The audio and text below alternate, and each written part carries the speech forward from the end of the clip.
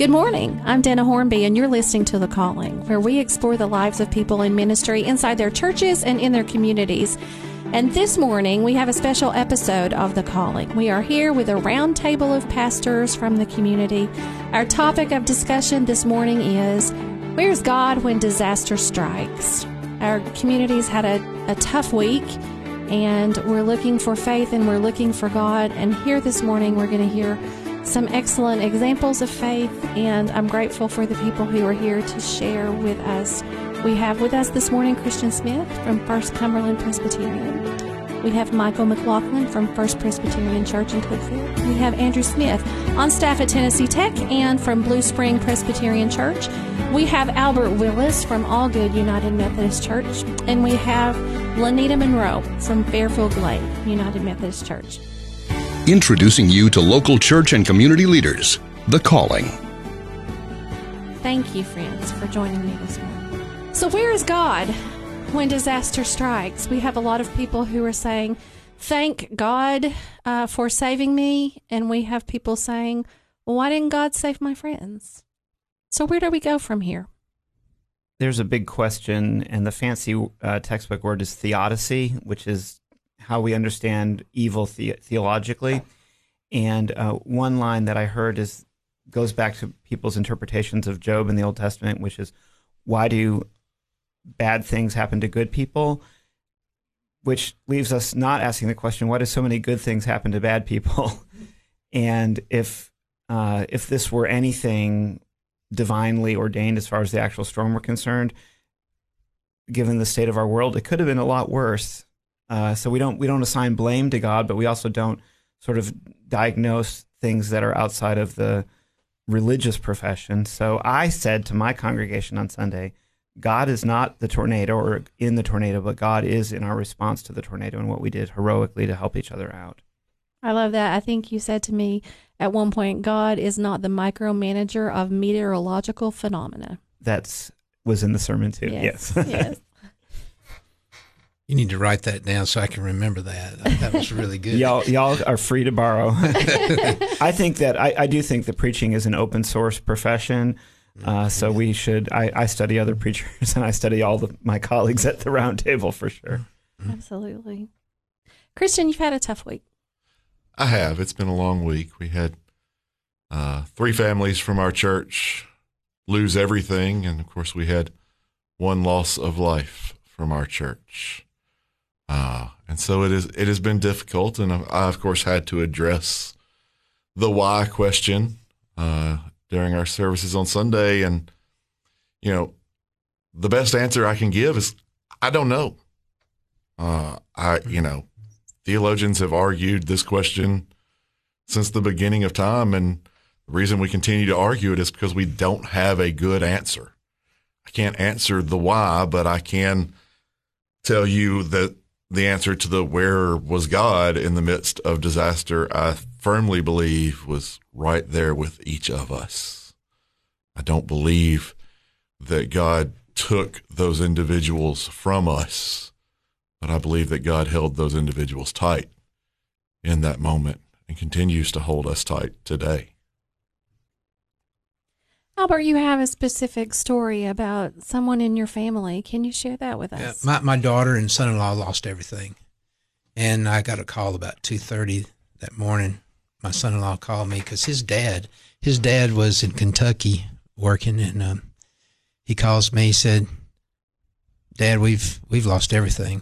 We're standing right here on the road looking for some help. Can you come and get us?" I said yes. Not really thinking what that meant. It took a while to get to MacBroom Chapel when everything's closed.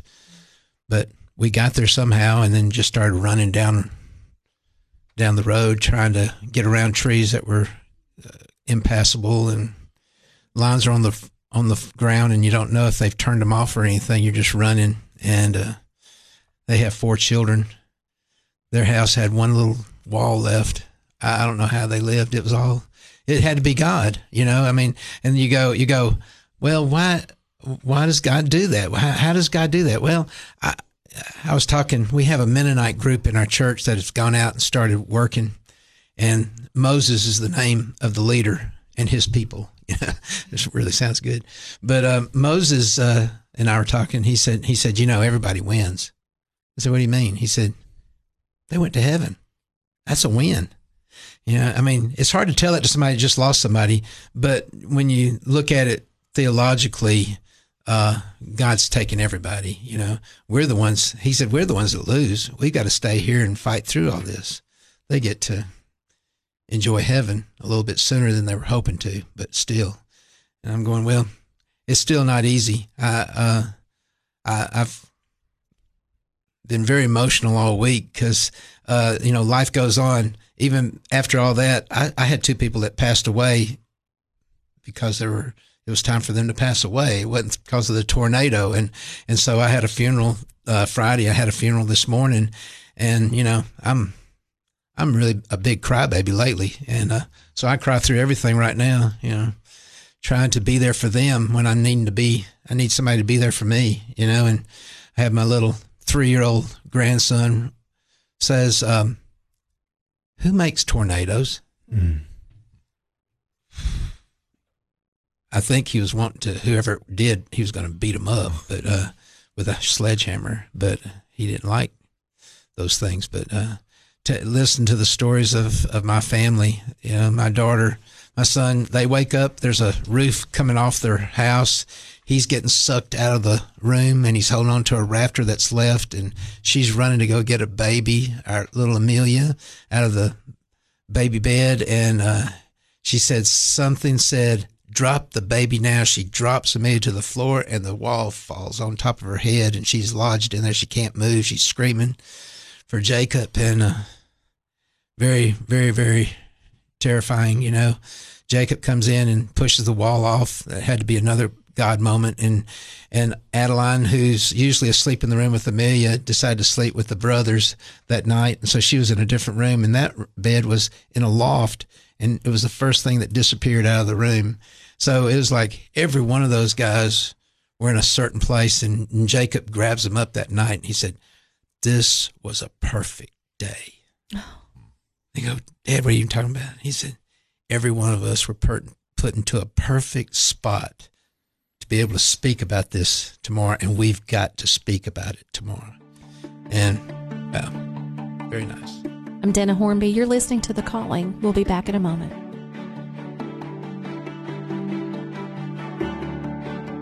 I'm Dana Hornby. You're listening to The Calling. We're here with a special episode today, Where is God When Disaster Strikes?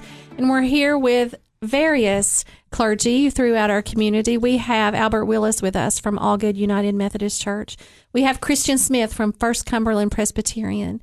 Michael McLaughlin is here from First Presbyterian Church in Cookeville, as is Andrew Smith from Blue Spring Presbyterian Church. And Lanita Monroe is here from Fairfield Glade United Methodist Church. I want to bring us back to this segment with a quote from Vance Johnson, who is a retired United Methodist pastor. And Vance said this: our community continues to reel and respond and recover from the devastating tornado of last week. While this tornado has upended and interrupted our lives profoundly, it also forces us to acknowledge our common shared humanity. We need one another and are all in this together. In a rude, abrupt way, it tears down barriers of politics, race, religion, all of which we use to separate ourselves from one another. It calls us to open our hearts and to be vulnerable. It moves us to be compassionate toward ourselves so that we can be more genuinely caring for and with others. This week we've seen a beautiful example of those barriers being broken down and people coming out to help one another. I wonder if any of you have had experiences in that regard. I had an interesting experience on Thursday. I got a call out of the blue from a man I don't know, a man named Yassine, and he is a Syrian refugee, moved to Knoxville in 2001. And long story short, he has a couple of successful restaurants in Knoxville, and he just wanted to come and serve. I heard about the guy, never met him. And, fast forward, by the time we figured out the best, I think was the best place to serve the most people the fastest, I had to sort of, and I mentioned this in my sermon on Sunday, I had to sort of laugh while giving thanks to God as I observed, to your point about bringing us together, or Vance's point about bringing us together, 80-something probably year old Southern Baptist giving directions to a Muslim Syrian refugee and a Presbyterian so that they could drive the food truck to park it in the lawn of a Church of Christ in order to then serve whoever was hungry or hurting or weary. And that's been a powerful experience in the wake of the storm. I've been spending a lot of time also in Genesis and Job this week. Like a lot of folks have mentioned Job, I think, this week. I know Andrew did. And what among other things, what comes out of those texts is I'm hesitant to offer any easy answers. I don't have any easy answers. There aren't any easy answers. My experience of the storm is different from everyone else's, and you certainly lift up thanks to God for blessings you see, even while absolutely wrestle with the why questions. And I don't have those easy answers. And in fact, sometimes I think easy answers can be a problem. In fact, I always think that actually. But I will say this, when in looking at Job and looking at even Revelation and Genesis, you have life as it is, blessed and privileged even, and there's this horrible disruption and even suffering and pain. And then on the other end of it, you have a sense of restoration. You have a sense of order being made out of the chaos. I mean, that's what God does. Again, it doesn't make the chaos any less, painful, but people are changed in life, and the world is changed on the other side of this. And people reevaluate. I mean, I can tell you all a ton of stories of just reevaluation of priorities. Did I really need that super fancy watch that's now gone? Or whatever the case may be. That's fairly minor in the grand scheme of things, right? But this sense in which we reevaluate, and if we are reevaluating the way that we are divided from one another, then that surely is a blessing, even in the midst of unanswerable questions. In a time of, at least in my lifetime, unprecedented division, especially politically, but not just, that one little story is a great window into order that can come out of the chaos. But don't you think that is exactly where we find God, in the midst of the chaos and the destruction, in everything that has been so bad about the storms? You find God in the silence after the storms, in the strangers that come and help one another, in someone so politically different than we are, mm-hmm. coming and being an instrument of God, of our God, of the God of love and grace and mercy, coming and being a part of, like you said, our restoration. Mm-hmm. And that's where when I taught the pastoral care piece and had written for my congregation, how do we respond to disaster? A litany where we ask, God, where were you when this happened? And to hear God's voice say, well, I was there. I was holding your child, just like you said, Andrew. They are holding our loved ones when we can't hold them, and they're telling your daughter to drop her daughter so that child doesn't get hurt. But it's so hard, because the theodicy, like Andrew said, the theodicy is why and where, and so we can't use those, what I refer to as God cliches. Mm-hmm. God needed another flower for his garden. No, he didn't. God didn't take those that we love. God didn't destroy what we need. All of that happens because our world is so broken. Mm-hmm. God's not sending this coronavirus either. It's what we have done. Mm-hmm. And to your grandson, who causes tornadoes? Nobody. Nobody causes the tornado, but it is what our nature because of the brokenness of our world. And it hurts, and it's frightening.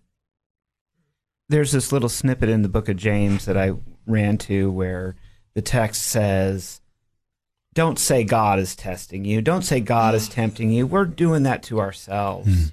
We can come up with all the problems on our own. God is in the solution, but he's also with us in the world that he made that has these, we don't know why we left the garden. I mean, if we're up to me, we'd still be in the garden, but just saying, but we left the garden. I mean, we don't know why there was the flood, but the rainbow and all of that afterwards. We were in a field by my house, and it's between Broadway apartments, public housing apartments that are new, and Broad Street, which is where the line of the storm was. And I live on Petite Road, which is right next to that. And so I've adopted this field, and we've been picking up debris and taking it to the community center where there's lots more of these sentimental things, these pieces.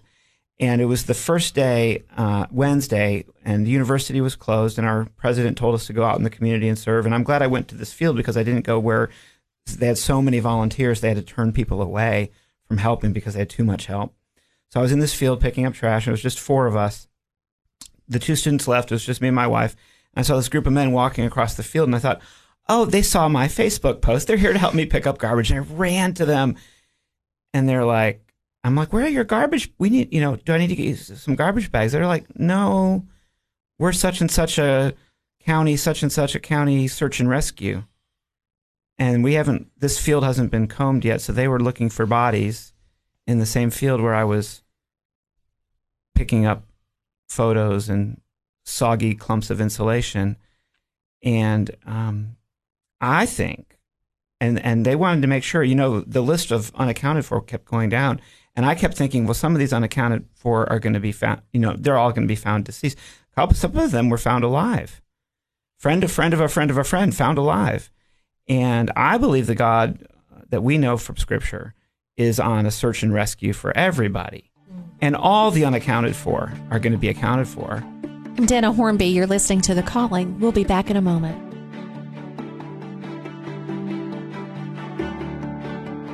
I'm Dana Hornby. You're listening to The Calling, and we're back this morning with a panel of pastors from all over the community. We have with us Christian Smith from First Cumberland Presbyterian Church, Michael McLaughlin from First Presbyterian Church, Andrew Smith from Blue Spring Presbyterian Church. We have Albert Willis from Allgood United Methodist, and Lanita Monroe from Fairfield Glade. We've had a couple of really hard weeks. We've got folks who are in the midst of recovery, both personally, spiritually, in their homes and in their emotions. As we have storms coming in, some spring storms that are going to be blowing in, what words of hope do you have for folks who will be remembering that night when things blew away, when their life blew away? What words of hope can we offer our community today? So, I mean, in practical terms, not necessarily theologically, I do think it's been, for our family and for our congregation and a number of folks that I know, it's been a bit of a wake-up call. And, are there ways that we can have a little more diligence and preparation? Because you're right, no person makes tornadoes, but we do have choices we can make in terms of how we live, how resources are shared or not, things of that nature. So there's some broad, big picture issues here. But I just, when I think of hope in this, I time and time again, like probably by far the most common refrain, certainly throughout the Hebrew Scriptures, is be not afraid, right? Now, my house is intact. That's easy for me to say that. But I also, when I hear God time and time again, and God's prophets and God's messengers through Scripture saying, be not afraid, this is the same God who sent Jesus. And the fact is, there are many times, I suspect is for my colleagues as well, there are times when all I can say and offer as a pastor is kind of like Christian said earlier. I don't know the answer to the questions, but I do know that Jesus has been through the depths of human suffering, that he himself was, not withdrawing from that. And he experienced grief. He grieved over his dear friend, over Lazarus. And so, yes, he was God. He's also fully human. And so in that regard, God does know. God has been there. And this is our Creator, and our Creator who sent Jesus to all that has been said already, that we would have the joy of resurrection. But it isn't a cheap joy, and we can't just rush past the cross. And Jesus certainly didn't. And that's really hard. But I do know, as I'm thinking about my colleague to my right, my colleagues to my left, check on the strong ones.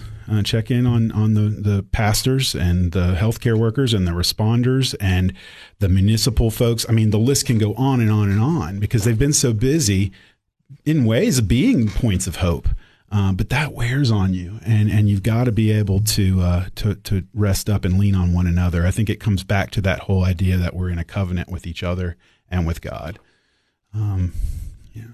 Sometimes you get caught up in thinking that everything's going good, and you forget to plan. And we don't plan. All this happens and we react to it. I'm talking about our church. I'm not talking about everybody else. Is like, okay, we're going to be the emergency if they need us. Well, there was already people that already had it planned and had it done, so they didn't need us.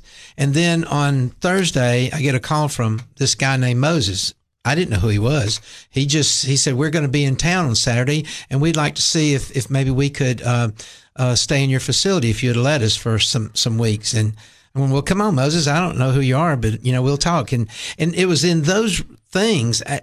It was such a cool thing on Saturday that on Sunday I brought everybody right after church to come into the fellowship hall because I need a vote right now. This is what's going to happen if y'all say yes. And Moses is saying, you say yes, I'm flying out at 5:00 on Sunday so we can get everybody there on Monday. And so it was like, yes, we'll do it. And now we didn't know what we were getting into, but they were already at Next Steps building today, cleaning it up. They're over at my daughter and son-in-law's site, do that, and whoever else starts coming to them, because they have all their stuff in line through the town, their permits and all, and so they're a fast-building group too. So it was exciting that we could say yes to that without thinking much about it. It was something I wish we were better planned, but God planned this in front of us and we just did it. So that for me was hope, I'm Dana Hornby. You're listening to The Calling. We'll be back in a moment.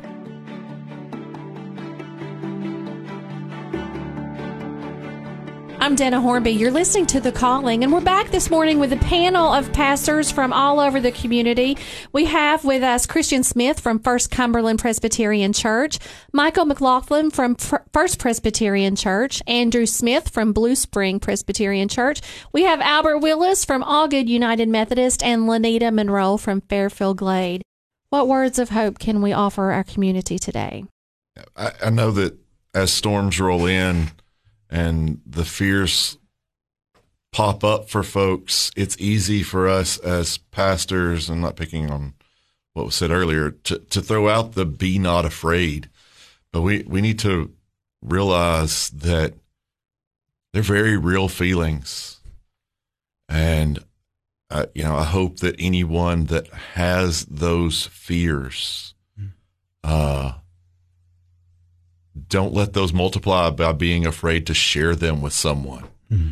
Speak out and speak up, whether it's to one of us as clergy, to a friend, to a family member. And if someone speaks to you, allow them to have their fears. Mm-hmm. We can throw out the scriptures, and one that I love to rely on in moments like this is the end of Romans 8 that promises us that neither life nor death nor anything in all of creation can separate us from the love of God. But in the moment of fear, if you can lean on that scripture, fantastic. But if you need to lean on me or someone else, lean. Mm-hmm. That's right. It's like Dana had said earlier when we were just talking, the PTSD syndrome. And there will be people that may not even know that they will be affected by the new storms. And it is very real. Mm-hmm. I live in a different county, and my adult son, because of his autism, he is afraid for every one of you. Mm-hmm. And so in many ways, I've lived this vicariously through him in how do I help him not be afraid for himself, but then also for you.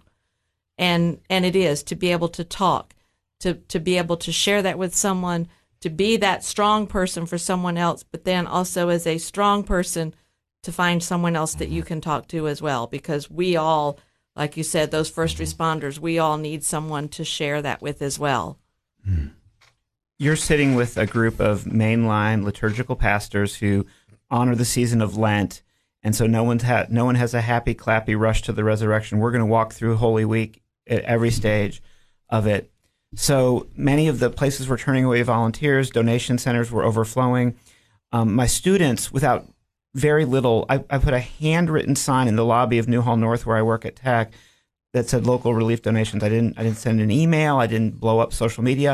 And I came back and it looked like Christmas morning. You could barely walk through the lobby. There were so many donations. And of course, they weren't reading the daily tweets about what they needed at the community center. So most of what we had did not fit the list. And it would go from to where there was that pile to a much bigger pile of where they had too much stuff. And so this woman from my church said, just let me take it. And I'm going to go and look, I'll personally identify individuals and I'll deliver it. So my students drove a pickup truck full of donations from Cookeville to Sparta. And then the very night, she said, there was clothing. They're saying no clothing. Well, you have men's clothes in here. Well, there was size 11 men's shoes in that bag of men's clothes. Well, she has a displaced person who had no shoes, and he was a man who wore size 11. And so those shoes went to that man because somebody from my church said she wanted to be the hands and feet of Christ. And it didn't go just to the community center, which is great, by the way. But there's like a mountain. I mean, I was amazed. It was like, it was like the Jesus shopping mall of the world. Here it is. It's all free, just like grace. I'm Denna Hornby, and you're listening to The Calling. I'm Denna Hornby. You're listening to The Calling. And each week on The Calling, we typically have our pastor share a short devotional. And since we have a round table of pastors this morning, our devotional will be this. We will pray the Lord's Prayer. And we ask that if you're out there listening today, you would join us in the Lord's Prayer. Our Father, who art in heaven, hallowed be thy name. Thy kingdom come, thy will be done, on earth as it is in heaven. Give us this day our daily bread, and forgive us our debts as we forgive our debtors. And lead us not into temptation, but deliver us from evil. For thine is the kingdom, and the power, and the glory forever. Amen. Amen. I'm Denna Hornby, and you've been listening to The Calling.